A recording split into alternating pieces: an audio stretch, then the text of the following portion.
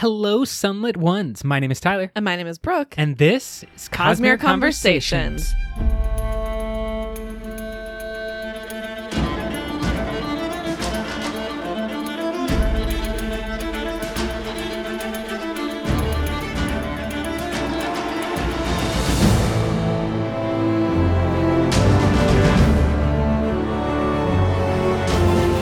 We are here for the final book club of Year of Sanderson, Secret Project number 4, The Sunlit Man. Oh man, so excited. This is going to be a good long book club. Yes, and that's not just because we have a potential Sanderson drought. That is because Secret Project number 4 might be the most dense, the most Cosmere connected, and I have not felt like... Jam-packed. Yeah, we haven't been missing out on Cosmere connections, but this one really brings to the fore the Cosmere in a more direct way. It almost just felt like a normal Cosmere book, not a separate secret project, blah, blah, blah. This just felt like it was picking up where something like The Lost Metal left us at the technical end of the last Cosmere book. And that's because it is, basically. This secret project is different from all of the others. By the time Brandon got to writing Secret Project 4, he already had this idea for the Year of Sanderson kind of percolating in his brain. And so this one is unique in that he specifically set out to write this story. It didn't just sort of happen in his free time during the pandemic. He had the story in mind. He sat down to write this book, and he said, quote, "This is the secret project that I really didn't just kind of do floating in my free time, that I sat down and decidedly said, I am going to get this done." End quote. It's also for us, dedicated to us. Yeah, so cute. I don't know about you, but I definitely teared up reading some of the dedications to the fans throughout the foreword and the afterword in the book. It was just very nice. So sweet. It's dedicated, quote, "for all of you, the fans of the Cosmere, who make my dreams come to life," end quote. And it feels like such a, as much as like Brandon gives to us, it's nice to feel acknowledged for like what we give to him too. And like for the little contribution that we get to make to the world of the Cosmere, to like co-creating it in this global group of people who love it. This story of the Sunlit Man was inspired by Brandon's first little seed of an idea for the Cosmere, which was of a character traveling to different planets and studying the magic there. Originally, he was thinking of that character as Hoyd, but once things had actually been, put down to paper and Hoyd's character had been more canonized, he realized that that particular trope or story wouldn't work for Hoyd. He wants Hoyd's role to be closer to like it is in Tress and Yumi, where Hoyd is telling the story after the fact, after he sort of experiences them. And Brandon says, quote, "It's a different sort of theme from what I'd imagined, the more brutal, gritty, figure out the magic system, race against time sort of story. And it became clear to me that the best way to do that story would be with Hoyd's apprentices. There are 3 of them, of which Sigzil is the one you know best." End quote. A huge tidbit of information. Yeah, reveal. There. Yeah, so Sigzil, the one we know best and the hero of the story, I feel it works so well, but I want to give you a shout out because you actually said in Yumi that you had wished the story was being told from Sigzil's perspective. Yeah. Brandon heard those cries across space and time and then wrote The Sunlit Man.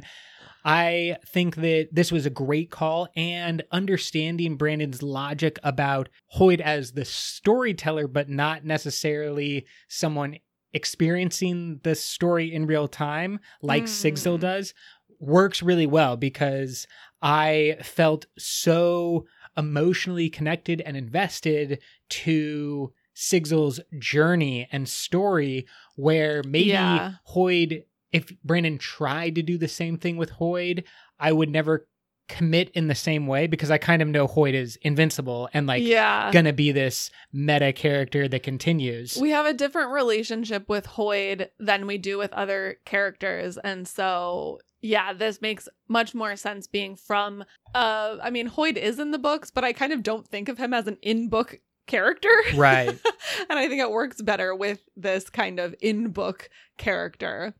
Brandon also said specifically that Sigil, quote, has a role to play in the future of the Cosmere, end quote. So that was new information for me. I don't know if we've heard that before. No, but with this story allegedly taking place again in the far future of the Cosmere and knowing that Zigzil / Nomad has been doing this skipping throughout the Cosmere for a while now, and then the connections all the way back to Stormlight Archive 5 and potentially things that happened because of that moment, it just like branches us in time, gives us kind of a parentheses where we've seen something happen in the Sunlit Man, we know that something's happening in Stormlight. What's in between makes for a lot of interesting possibilities. Yeah, definitely. And then the other element that went into creating this story is another idea that Brandon has had for quite a while for this kind of really fast-paced move or else world. It originally started as the idea of like a giant ball rolling around a planet that like people would have to try to escape, basically. But obviously that was a silly idea. And what he did is better, having it come from the sun. And then he added the Threnodites in because that's another thing that he's wanted to write more about for a long time. And he just never has time to write a follow-up to Shadows for Silence. So this was a way for him to work in some of that Threnodite world building into this story. Yeah, that concept of a ball rolling around the planet, though ridiculous, does strike some of the most like iconic moments from film or storytelling. Think of like Indiana Jones running away from the big boulder. Yep. And there's a shot sometimes lampooned from Prometheus where a gigantic ship, think of like, you know, a really big Star Wars-esque ship is rolling on its side on a planet and the humans are like running directly in its path, and everyone jokes like, why didn't you just run to the left or right before getting crushed by the big thing? And so I think a ball rolling around the planet would be easy for humans to dodge because they would just move slightly out of the way. Depends on how big the ball is. I guess so, but the movement of that concept, the pressure or the stress that creates in our characters and then in the reader just into the sunlight. Starting from the given circumstance of like, you must keep moving. Right. I kept thinking about it as like a floor is lava situation. Nice. Like literally the floor turns into lava in this circumstance. That was kind of the only connection I was able to make to the pandemic in this story. I feel like we all had a collective moment of like floor is lava being back in vogue during that time, which like maybe snuck its way in here. I thought that the overall structure of the story and the concept of the sun destroying the planet every day or destroying any people who are caught out in it is perfect. It's perhaps my favorite thing from the story as a whole. It's just that convention. Yeah, and I feel like we're going to talk about it a lot more in just a moment. But tell me a bit about the chronology or where are we placing this story in time, in Cosmere time? From Brandon, quote, "This does take place moderately far into the Cosmere's future. This is not a spoiler for Stormlight 5 in that I intend it to be read before Stormlight 5, but you will find out in Stormlight 5 what caused this whole thing to happen. If it's a spoiler, it's not for much in the future of Stormlight. The division point will happen pretty soon here," end quote. I feel like that's a fair statement to make, but I disagree with Brandon. This is so spoilerific in a lot of very subtle ways that only the super duper nerds would make connections to or make really care about. But the simple idea of what I'm left with after reading The Sunlit Man is that some bad things happen. in the Stormlight Archive 5. And to some people, that's Yeah. enough of a spoiler. They For sure. don't want that kind of like break Any or like tone right at all. It's kind of like when someone tells you like, oh, the movie has a great twist. Be like, I didn't spoil anything, but the fact that you told me there's a twist. That you know there's a twist Right. kind of already ruins it. So I kind of know something bad is going to happen in Stormlight 5, and I don't know if that's going to impact the way I read it. Yeah. I mean, it'll be interesting to see how it all plays out in Stormlight 5 because I have full faith that even with what we now know, we will be surprised at how those things come into play in the actual story. Right. The details I have no idea of other than just speculation. But I think, you might have some things in your head right now where you're like, oh, well, this must obviously mean this. Mm-hmm. And I feel like those things are going to be subverted. Yeah, I'll definitely make the leaps into crazy theories, as we all know. But I think it does come down to how spoilerific do you consider any information from the future? Yeah. I mean, don't get me wrong. We are going to speculate wildly it's gonna during get, this book club. Yeah, it's going to get intense. We're going to go down every possible rabbit hole into the caves, out into the space. We're going to skip all the way around and bring in as much as possible. I think we could end up doing a whole separate podcast just about the Sunlit Man. Oh my gosh. It's just a jam-packed book. It's got a lot of great character moments and interesting characters as well that I feel like we haven't necessarily seen in the Cosmere before. This is a good jumping off point. Is that your first impression of the story generally? Yeah, let's get some first impressions feedback. I loved it. I thought that this was a wonderful addition to the Cosmere. Like I said, kind of extending out from what I'd considered the secret projects back into almost just a normal Cosmere book. Yeah. And certainly one that I think would be required reading for any, true Cosmere list, where something like Tress and maybe even Yumi could be considered, at least for now, secondary books. I disagree. Interesting. I think they all go on the list because there's so much good information, especially in Yumi. Yes. About just like the fundamental nature of the Cosmere, that if you're really trying to understand the Cosmere, you need to read them. And for Tress, I mean, if Aethers are going to start playing a role, which they show up in Sunlit Man, they're mentioned. And they're in the Lost Metal, then, of course. Yeah, then you have to read Tress. I agree. And I clearly am not the type of person who's skipping out on any of these books. Yeah, how dare you? But I think it will be fun, maybe at the end of this episode or during our book club at some point, we create a favorite secret project 1 through 4. And then, I can do that right now. Okay, hit me with it. Let's go. My favorite is still Tress. Okay, number 1, Tress of the Emerald Sea. Number 1 is number 1. Number 2. I think Yumi would be my number 2. Strong. Love it. Sunlit Man number 3. And then, Frugal Wizard 4. Beautiful. Love it. I am going to mix those things up quite a bit. I'm going to jumble them. It really is narrow among the top 3. Yeah. It's not huge differences in any way. I think right now, and this is in this moment, subject could change, of course. I think I'm going to put Yumi 1. Oh. Sunlit Man number 2. Tress number 3. I did not expect that. I thought you were going to say Sunlit Man number 1.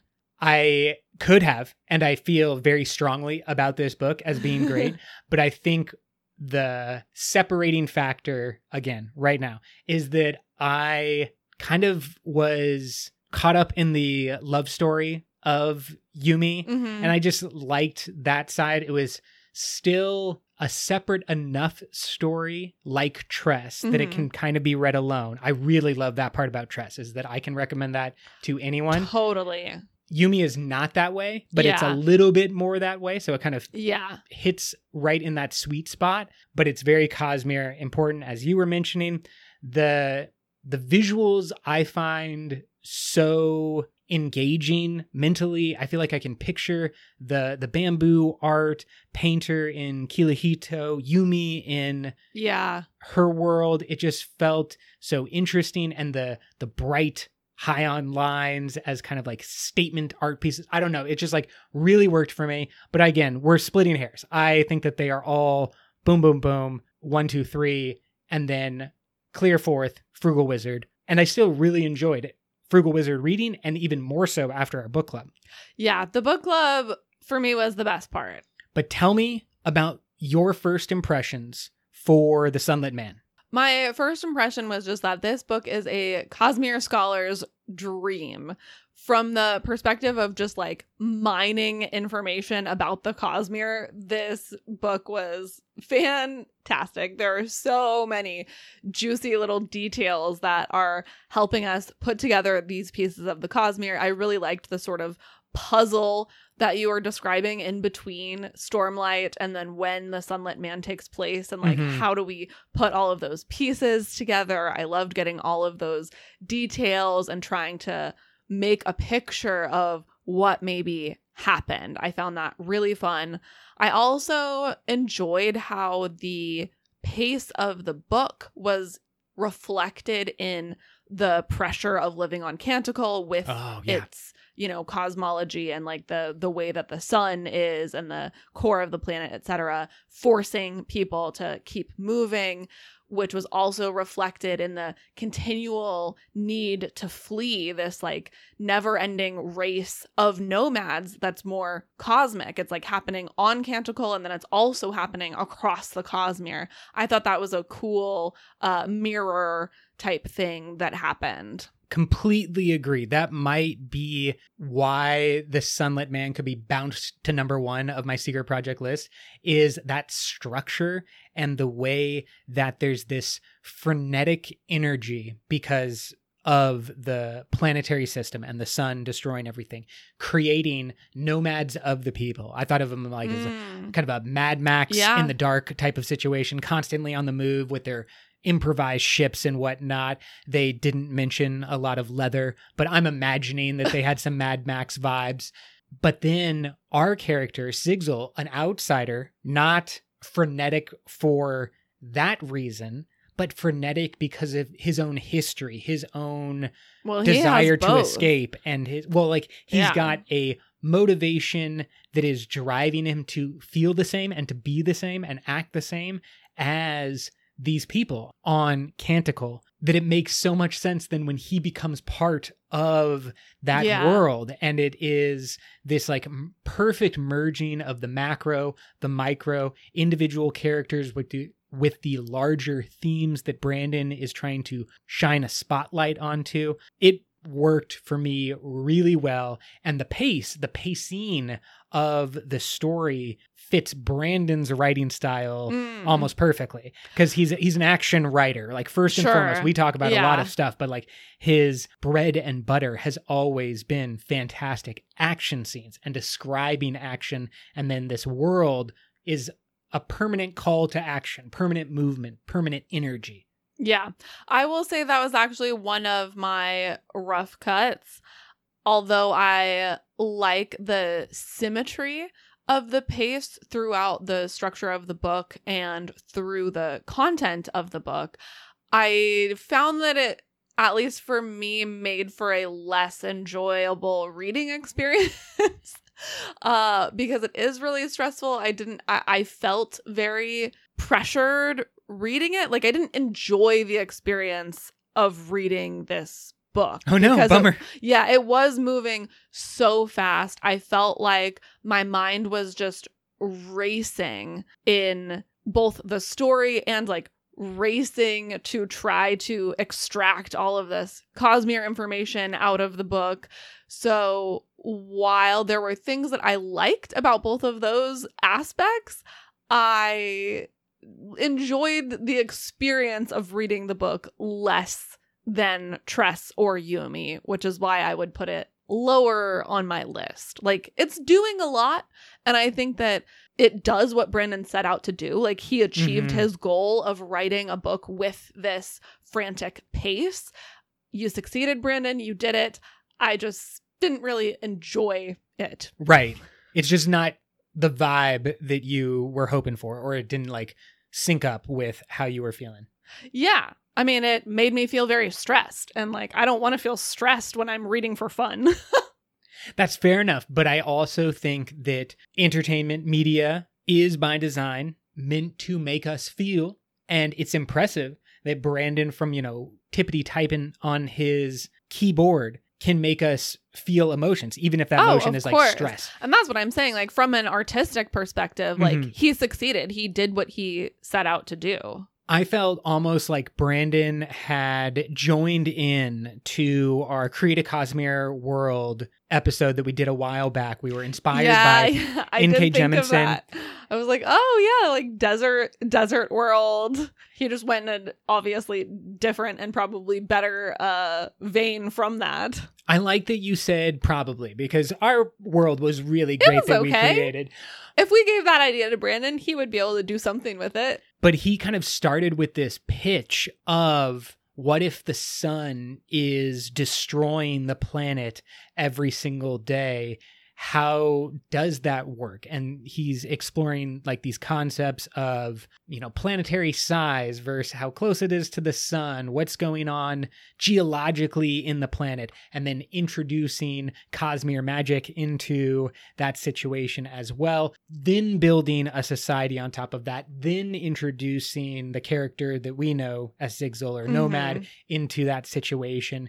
And then almost like a simulation, a little game has been set, and then he hits play, and this story unfolds with all of the parameters that he set down. And I think that's what we learned from that Create a Cosmere episode and N.K. Jemisin's lesson, that you kind of have to set up boundaries and limitations, whether they're physical or psychological or classism. You need those limits that you can then play within. And Brandon does that so often with magic systems. It's great to see him do it with the actual like literary structure as well.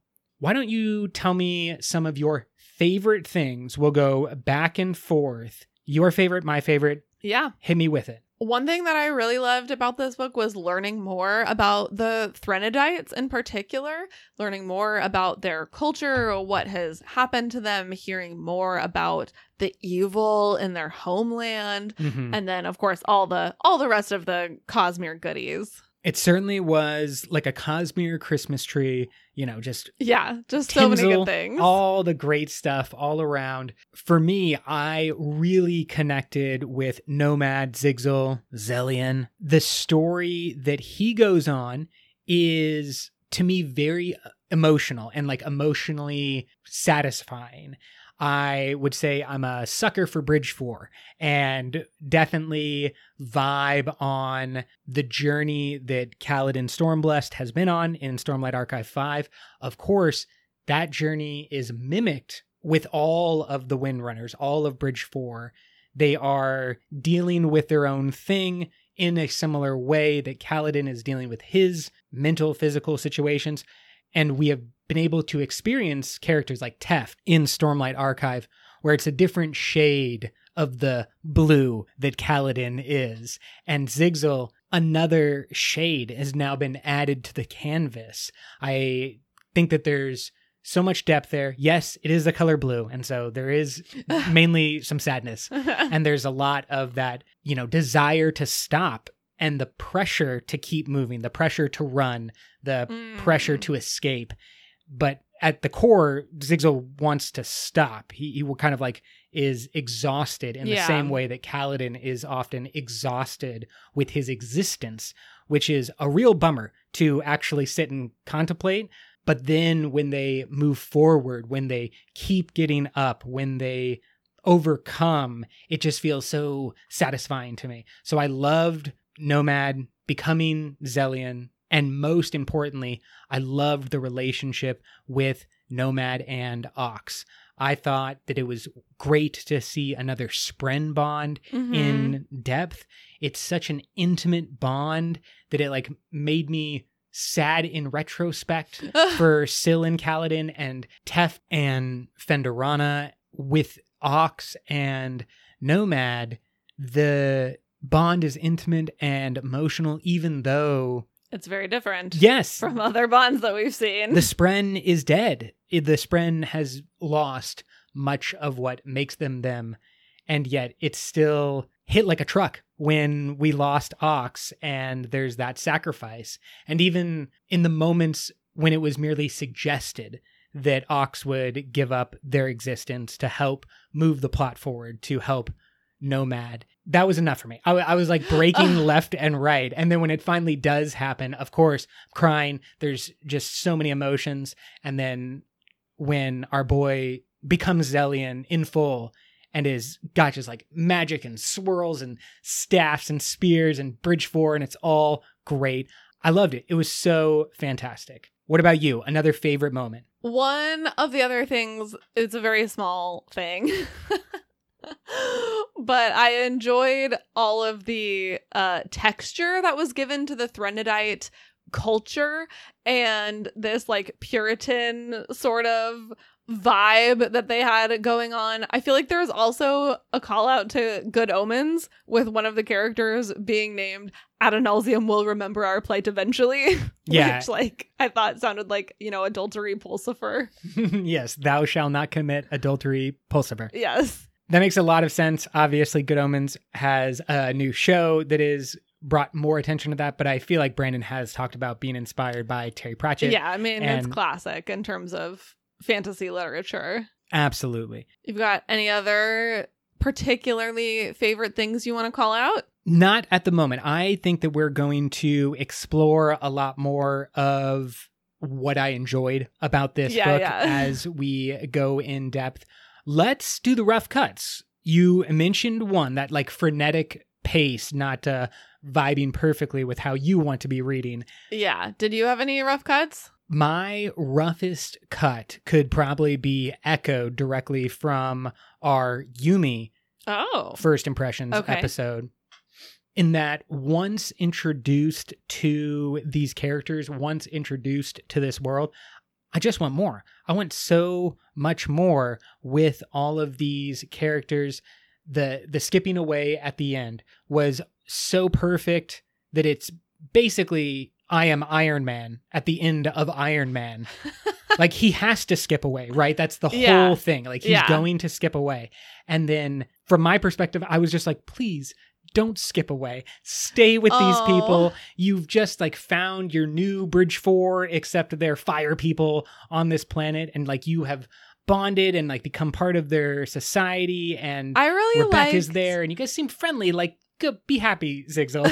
I really liked that the Threnodites are so supportive of him and they're really understanding. I was a little bit afraid that it was going to be a situation where he would have to leave and they would be like, no, stay with us. Like, we don't want you to go, Zellian. You're part of our family now. Take care of us. We need you. And that would be like, just horrible. It felt really good to me that there was like an understanding between them. As we've been talking about, he could identify with their way of life because even outside of Canticle, he is living in this constant race situation just like they are. And so I kind of liked seeing this mutual respect and rapport that they had built with each other and that they love each other enough to let each other go, sort of. And then now he's able to continue forward knowing that he has the support of another community that can kind of bolster him and keep him warm for the next leg of his journey. Beautifully said. Do you have any other rough cuts, things you didn't like? The pace was really just the thing for me. Okay, I got a rough cut, and it's a sharp one. Okay. Yeah, this might not even be like a stone. This is a straight dagger. Okay. Scadrians, you suck. Dang. I could not believe what I was witnessing from these Scadrians. Now, there was a bunch of interesting stuff. Malwish seemingly is the #1 language spoken in Era 3. There's a whole bunch of Cosmere stuff that we will dissect over this book club. But hot take, that group of Scadrians, I don't know if they're Ghostbloods. I don't know if they're working for like some part of an organization, blah, blah, blah. But that group of Scadrians was awful. They empowered a dictator. They seemingly did it without care. Yeah. And even like much thought. The apathy is the worst. Apathy, right, exactly. Yeah. And it just struck me as you are not deserving of this power to go out to planets to like play God. You have technology that's so much more advanced. We've already theoretically seen that on First of the Sun. Right. The same attitude of just like, we don't really care about you. We're just going to land on your planet, drop all this stuff. If it messes everything up, sucks for you. Bye. That kind of dispassionate, disheartened. It's the opposite of Star Trek. Yeah, I mean, they're the colonizers. Right, in exactly. all the bad ways. In every bad way. I don't know if there's a good way to be a colonizer, but definitely in all the bad ways. Which may just be the ways. Yeah. Strong agree. It was so upset. Like, it was truly upsetting because I love the story of Mistborn, Wax and Wayne, Harmony, all of that Era 2 stuff. Though we had our qualms with the Lost Metal, the characters I love. I'm getting a little bit nervous for the future of the Cosmere, because not only do we have this group of Scadrians, we've got Elantrians who are kind of doing the same thing we've seen a little bit of, like coming to other planets and just kind of being dicks. Yeah. And it's just like, is everyone a dick in the future? It definitely seems, with great power comes great responsibility. None of these people watch Spider-Man. Go back and just watch Toby's sad eyes as Uncle Ben dies, because you have forgotten the most important lesson a man can learn, which is if you have power, you need to be responsible when you are using that power. And they are not. The question is like, who are their leaders or where are their leaders? Right? Because if people that we know were in charge of these people, like Serena and Raoden or Wax or Marasi. Yeah, Marasi wouldn't let this happen. They are good people, who would be guiding their kinsmen to be better people. So like, what is going on? Certainly makes me worried about the greater Cosmere. We feel like something bad is going to happen in Stormlight Archive, but I'm just left almost more saddened by what could be, quote unquote, the fall of Scadrial. How do we get to a Scadrial that's acting so dispassionately with their great technology across the Cosmere? I almost recognize, like, Kaladin has depression. Stormlight Archive ends in sadness. I get it. It's going to happen. But the Scadrians I had so much hope for, and they seem so well set up with my boy Harmony.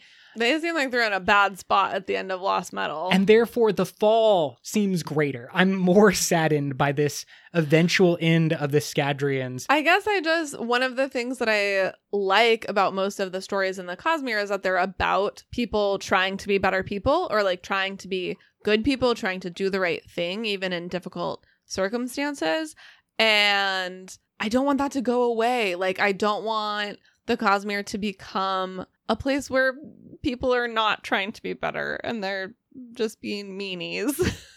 Right. And that's kind of the vibe that we get from the Scadrians. Yeah, that's kind of the vibe. And obviously we're only seeing through a tiny little pinprick to what might lay ahead. And so it's not the whole story. And it's very, very, very possible that there are plenty of good people behind the scenes, working against the bad people that we've seen so far. But it does make me very nervous. Now, for that group of Scadrian scientists, I do not think the story ends well, because, of course, in the epilogue, we have the leader of the Night Brigade goes after those Scadrians, seemingly not with great intent. Like, I don't think that they are going to survive that encounter, and there might be some torture along. It was all alluded to as like, it's going bad for y'all. So they're not going to have a happy ending, but I wish that there was just more happiness coming out of Scadrial.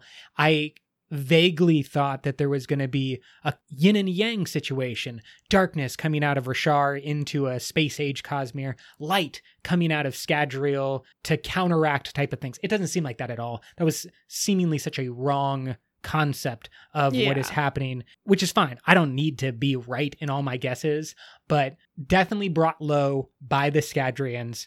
That's my roughest of cut, and it had nothing to do with our actual main characters. Book, yeah. Okay, let's dive into this book a little bit more and talk about some of the characters that we meet. This is going to be a much shorter segment than it often is in our introductory episode for a book club, because pretty much all of these people are going to get probably their own episode. We need a lot of time to dissect, but I want to at least be able to mention and give us a foundation to work off from during the entire book. Just as a little reminder of like who we meet, roughly what their story is. Obviously, we can start with our main character, Sigzil/Nomad/Zellion, and his spren Auxiliary. Obviously, he is the main character, and there is a lot about him. So we're just going to leave that for probably multiple episodes in the future. Definitely want to give a shout out over to our Discord friends, Malachi, Speck, and Brian, who pointed me right. I did a discombobulated type of read through on this secret project. I was going several hours while working in the backyard with the headphones in, audiobook style.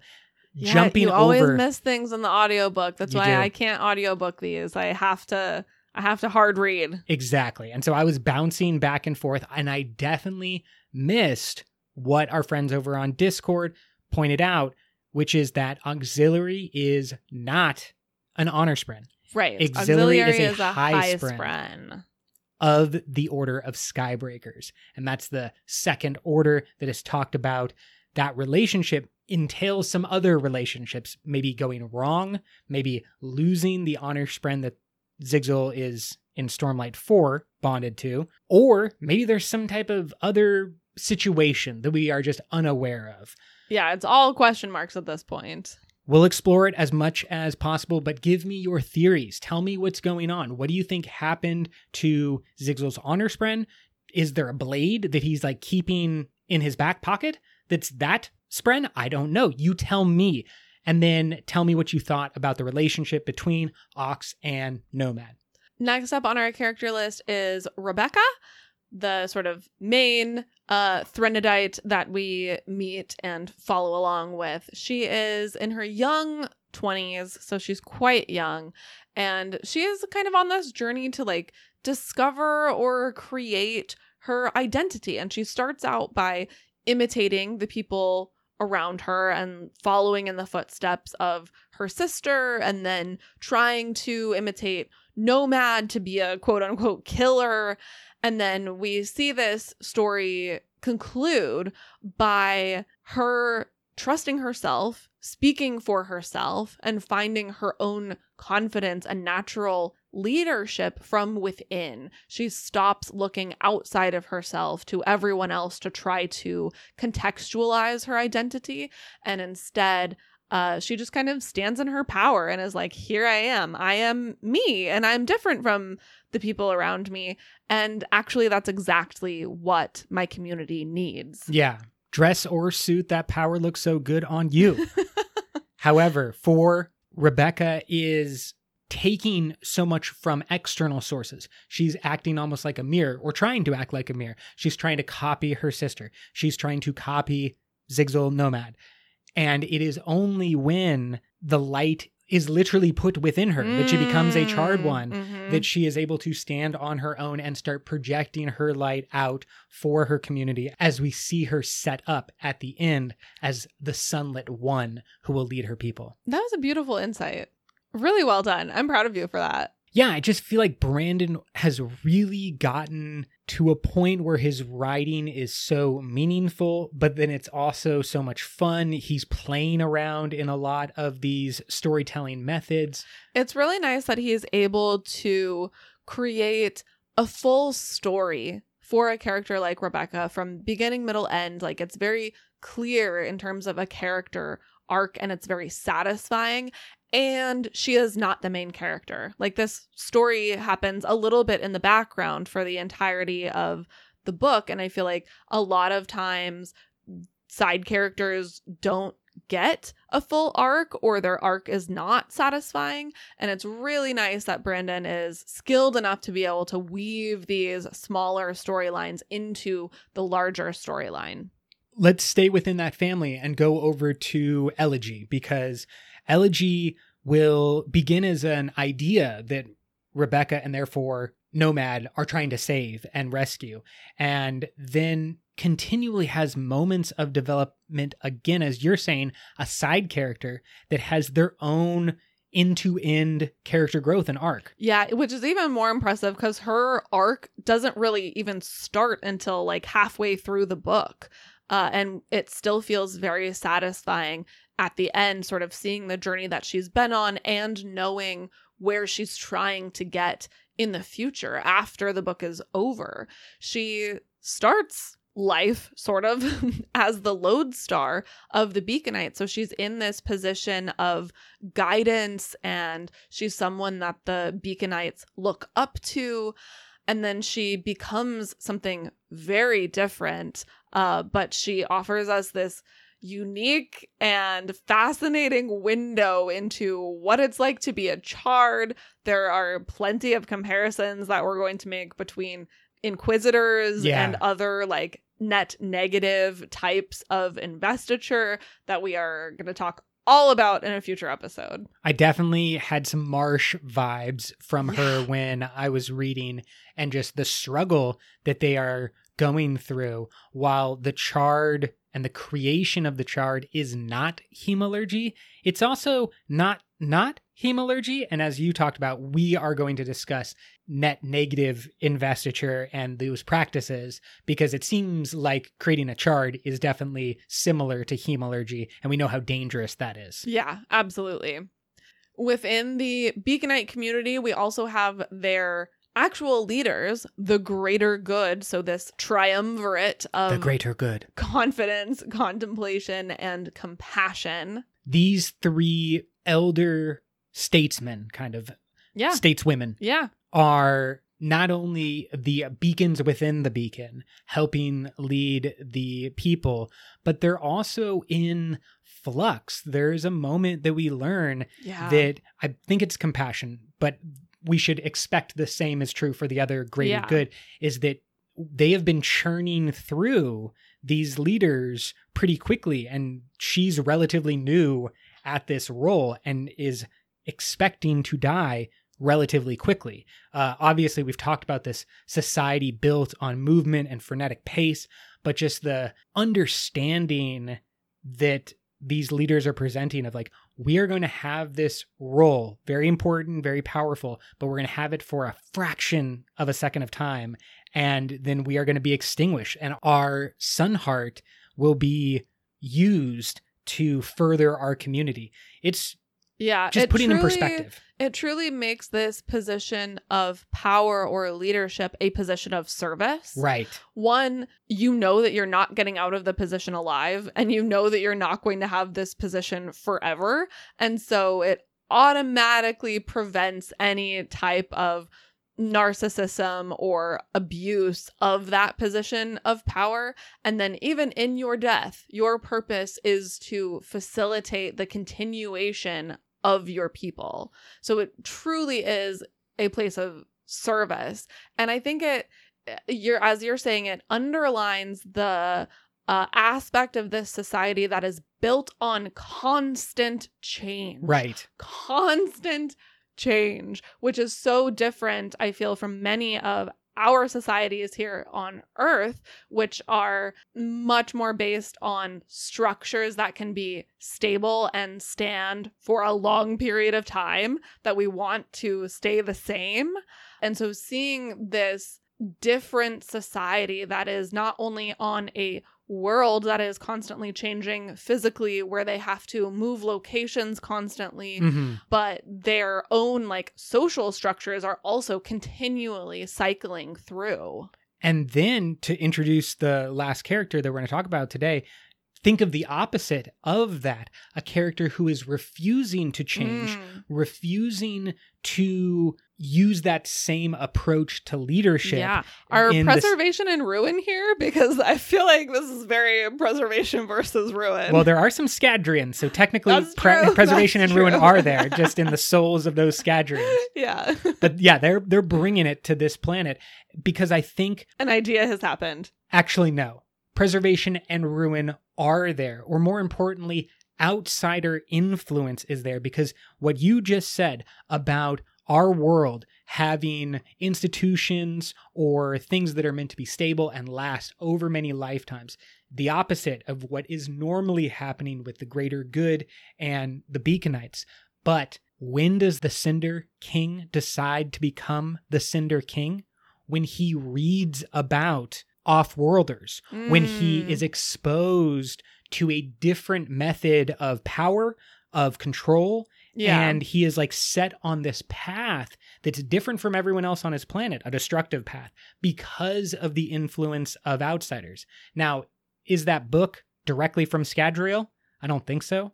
The first book that he's exposed to, I don't know if it's from Scadrial. So I'm not going to say it's Preservation and Ruin, but like it's definitely from outside. It's introducing a new concept to that world. Yeah. And the Cinder King says, oh, institutions, stability, one leader to rule the entire people. That's a great call. We should do that. This brings up just so like we could go so deep on just the sort of philosophy of this particular plot point and like what this means, that one person being introduced to a new way of thinking can destroy an entire society or an entire group of people. Obviously, it's bad when the Cinder King does it, but, you know, if he was given some other text that I liked, I would be like, yeah, obviously, you should definitely inject, you know, new thoughts, new philosophies into a population. This is a good thing. Of course. And that's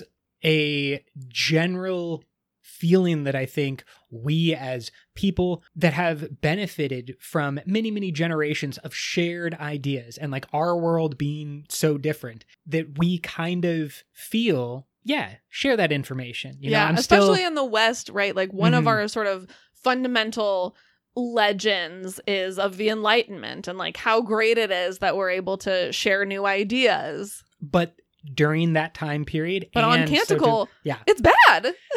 And it was bad. I mean, there were lots and lots of bad Obviously, moments. It caused a lot of revolutions. Yes, so exactly. Not without consequence. It's almost becoming comfortable with the idea of consequence. You will introduce new ideas, and from those new ideas, there will be massive change, sometimes very destructive or dangerous changes. And we try to probably say the risk is worth the reward is kind of our philosophy. Yeah. But on a brutal planet like Canticle, or at brutal times during human history, introduce a new idea. Like, for example, you can speak directly with God and you don't need to go to a priest anymore. All of a sudden, a bad person can take that upon themselves and say, well, like, I'm the direct conduit to God. I'm in charge. I'm going to take over this place. And that's kind of more of like what the Cinder King did. He took it in a bad way. Generally, we want to be advocates of spreading information and ideas around. Yeah. But I think that this is an example of how that can go wrong. I think this is great context for us as we continue to move forward in the Cosmere, and as we're coming up on this precipice of a new era in the Cosmere, we are going into one of these influx, volatile periods as different planets start to make contact. I feel like up until this point, you know, every time an in-world character learns something about the greater Cosmere, I've been so excited to see how all of these things come together. But I think in this conversation, we have discovered that probably it is going to be a little bit more like Canticle in the beginning. There's going to be explosions. You're going to have, you know, the earth changing underneath your feet. It's going to be a little bit violent and terrifying before maybe it settles down and we get another good time. It's one of the most powerful things that is possible with long-term storytelling, whether that's a TV show over, you know, multiple seasons or a movie across a trilogy or longer. And certainly with books like this, Wheel of Time, and those stories that can exist and develop over time, you can start to see that there is no real clear start or end point. There is just the flow, and sometimes you're at the top of the wave, and sometimes you're in the trough and the churn, and you're getting on a planet or a situation like Canticle when it's just like everything is chaotic and there's probably a lot of death and things that are worthy of despair. And because we're following the stories over such a long period of time, it is not going to be a traditional comedy or tragedy, which either goes from everything is great and then it goes downhill, or everything is bad and then it goes uphill, which are the traditional archetypes of comedy and tragedy. But over this long period of time, we're going to go up and down and up and down and up and down. And Brandon has already taught us that at different scales, those ups and downs can be happening differently. A person could be in the highest peak, the Enlightenment era, or just alive right now, talking on a microphone, which is going to be transmitted across the world via internet. That's easily the peak. But on the micro scale, any person could be having the worst possible day because every person's emotions are their own. A bad feeling is a bad feeling is a bad feeling. And for the people of Canticle, they are like a microcosm in the Cosmere that might be having the greatest era in the history of the Cosmere, just more prosperity. It could be all fun and fanciful on our main Cosmere planets. I don't think that it is going to be, but it could be But it might be a great time on Whimsy World. I think it's always a good time on Whimsy World. Are we on Whimsy World is my question. Oh my gosh. I'm not. I can't even do this with you right now. We'll do it in another episode. All right. We won't do the full debate, but I want to hear your feedback. Let us know. Find us on the threads. Find us on the Patreon. Hit us up with that regular old email. That's basically snail mail at this point. So go ahead and snail mail us on over. But I want to introduce the first of my favorite quote, which will just give a little bit of possibility and potential to this debate. Okay. This is from one of the greater good. Quote, "I should like," she whispered, "to live my remaining days in a place where we could afford to tell such stories. A place with no running. A place of peace and whimsy." End quote. Yep. I literally just put this quote into our notes for a future episode. Oh, wonderful. It's already there. Yeah. Now, the word whimsy is also segmented by an ellipsis. So it's separated out purposefully by Brandon to call attention to whimsy. It's not a capital W. It's not a capital W, which takes me away from saying Whimsy World or the Whimsy Shard. Yeah. But I do think the introduction of the word whimsy. I think it's still a reference. Yes. And I will merely introduce the concept that these people are once Threnonites. Threnody is a planet with no shard. Currently, yes. Yeah, currently no shard. But a shard battle happened in the past. Yes. Causing chaos. Yes. Okay. In my mind, there could have been a visit from a whimsy shard to this planet or planets in the past, and they may have been very different before the cataclysm that started the shades and then would have led to this group of people ending up on Canticle. That basically, what if whimsy doesn't have a single planet? That they're moving around the Cosmere with their kind of like weird planets. They show up in these... scattering kindness like confetti. Yeah, and it's just out there. But then in that wake, there is these cataclysms or like people are like moving in that wake because whimsy has like traveled across the Cosmere. And I'm hoping that there's a very nice planet where the greater good and all the people who have sacrificed can go. A kind of Tranquiline Halls that's actually Tranquiline. Yeah. Not just waiting for more death later. Yeah. The worst death story ever. Cosmic battle forever. Yeah, that's a bad heaven. It makes sense for the people on Rashar, but I'm hoping for a different one for the greater good. But this introduction of the word whimsy to me stood out, and we'll talk more about that in the future. But tell me about one of your favorite quotes. Well, I choose my favorite quotes that are just beautiful and not necessarily Cosmere significant. As you should. And I really enjoyed the metaphor of this quote. Nomad and the Sky weren't currently on speaking terms, but they'd been intimate for some time in the past, and he still knew his way around her place. End quote. I just loved the imagery and like the feeling that is really clearly painted by comparing Nomad's relationship with the Sky to a relationship with a lover and how you feel when you've fallen out. I think that's a great call. Love that quote. Let's just do the perfect yin and yang. I will only read this one because of the, again, use of a single word. Okay. Quote, "Cosmerologically," he said, "you'd be surprised at the wide range of definitions of alive and dead." End quote. maybe the first time cosmologically has appeared in text. I know it's something you and I have said. I think so. I feel like it's appeared other places, but I could be wrong. If there's any other appearances of the full word cosmologically, let us know. But also this distinction between what is alive and what is dead and what is considered alive versus dead by the spiritual realm, by the cognitive realm, by like the cosmere as a whole, it seems that there's a very large range. And I think that's probably important in many of the stories we've already read and certainly the stories going forward. Yeah, this quote is also going to come back in the book club. Love it. I wonder if I could just go... You'll probably pick all the ones that are already in the notes. Hit me with another of your favorite quotes.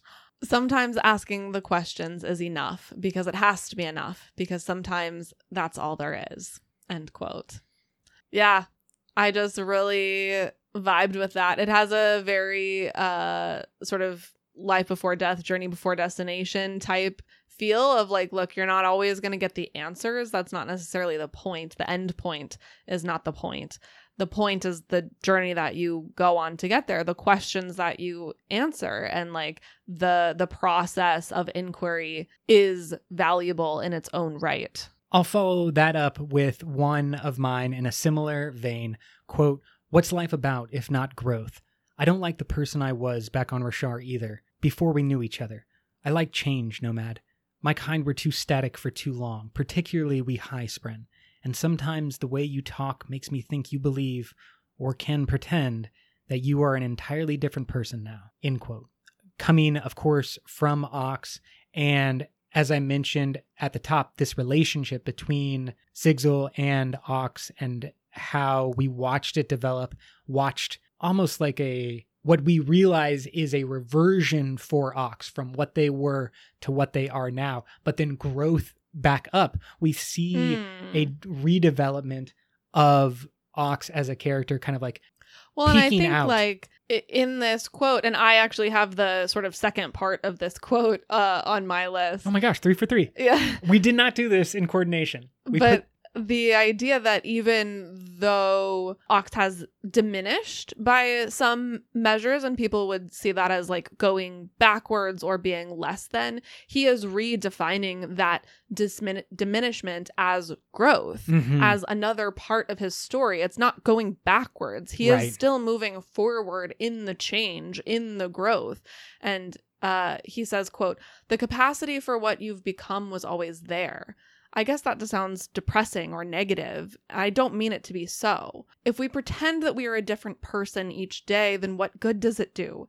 It implies that we can't truly change, that we don't learn, we just turn into another being." End quote. And I like this idea of not discounting all of the change that you've gone through, that it actually does you sort of a disservice to say, I'm a completely different person now. I've changed so much. That actually, like, the act of embracing your entire journey with all of its ups and downs and all of its steps that seemed like they were going backwards was always carrying you forward to the person that you are today. Right. Really beautiful. Love it. I think that we're going to talk a lot more about these character beats, the philosophy, and how it all plays into the plot of this story. Yeah. How about you give me another quote of yours? I've got one more about sort of change and transformation. Sigzil says to Ox, quote, "Most change doesn't happen with a revelation in light, Ox. Most change happens as a slow, steady slide towards the pit, like how we age, step by shuffling step towards the grave." End quote. And he says it in this very sort of depressing and pessimistic manner, but just the concept that change doesn't happen most of the time in a single shining moment where everything changes, but that it is a slow, steady, day in and day out process of change. Right. And how important that process is. I think even doctors who deal with cancer patients or heart attack patients in their recovery, they will say often, some people believe they have this one moment, this huge event, and then that completely changes them going forward. But what doctors often witness is that the unhealthy eating or the smoking or whatever was contributing to health problems is just continued by the person after their traumatic event, because they might say, I had a heart attack, I'm going to eat well. But what they're not committing to is the daily steps to change their direction. And so they don't. They just kind of like become the same version of themselves. That's depressing. What is being pointed out here is that you shouldn't rely on that big moment of change. You should just take the small steps forward, as Dalinar tells us. Just take that next step. Yeah. How about another quote from you? I only have one left, and it's gigantic. And I want to just save that one for the end. Do you have a quick quote that you could give me? Yeah, I have a quick light one. This is, I think, from Ox, quote, "That is basically the entire point of math, explaining stuff everyone already knows." End quote. That's math. Enough said. Yeah. It's perfect. Stupid math. Design would be so upset. She does love her cosines. As do we all. Okay, for this last one, I hope that you will play along with me. Sure. I could not let it go because these are the moments that I feel Brandon's just writing for me, or just writing for the him that loves these scenes.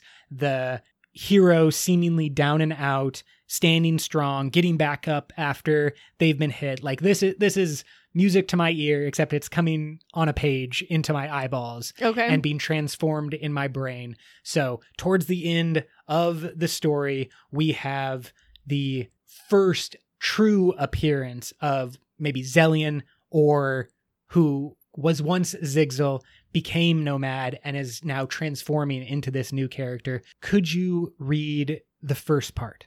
"He was the rain, suddenly freed from the cloud and cast into the sky. He was the lightning, so eager to move that it jumped through empty space with frenzied splintering. He was the thunder that hit when you weren't expecting it, warping the air with its rhythms.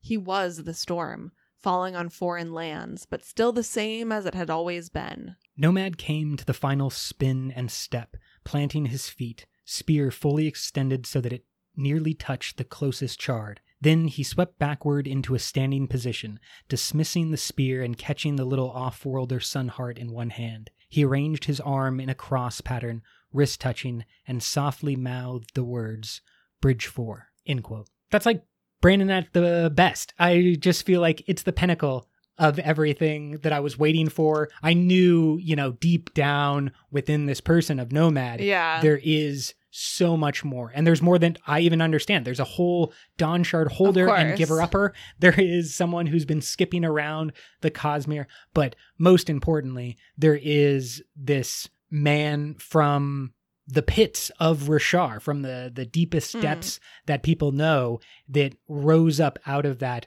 with his friends, with Bridge 4, and with their spren that they bonded to. And I just feel like it's all here. It all comes into this moment. It's a glorious, honor is not dead, but I'll see what I can do type of moment. Adolin and Kaladin back to back. I think it's very beautiful because it's a moment of Sigzil coming home to himself. Right.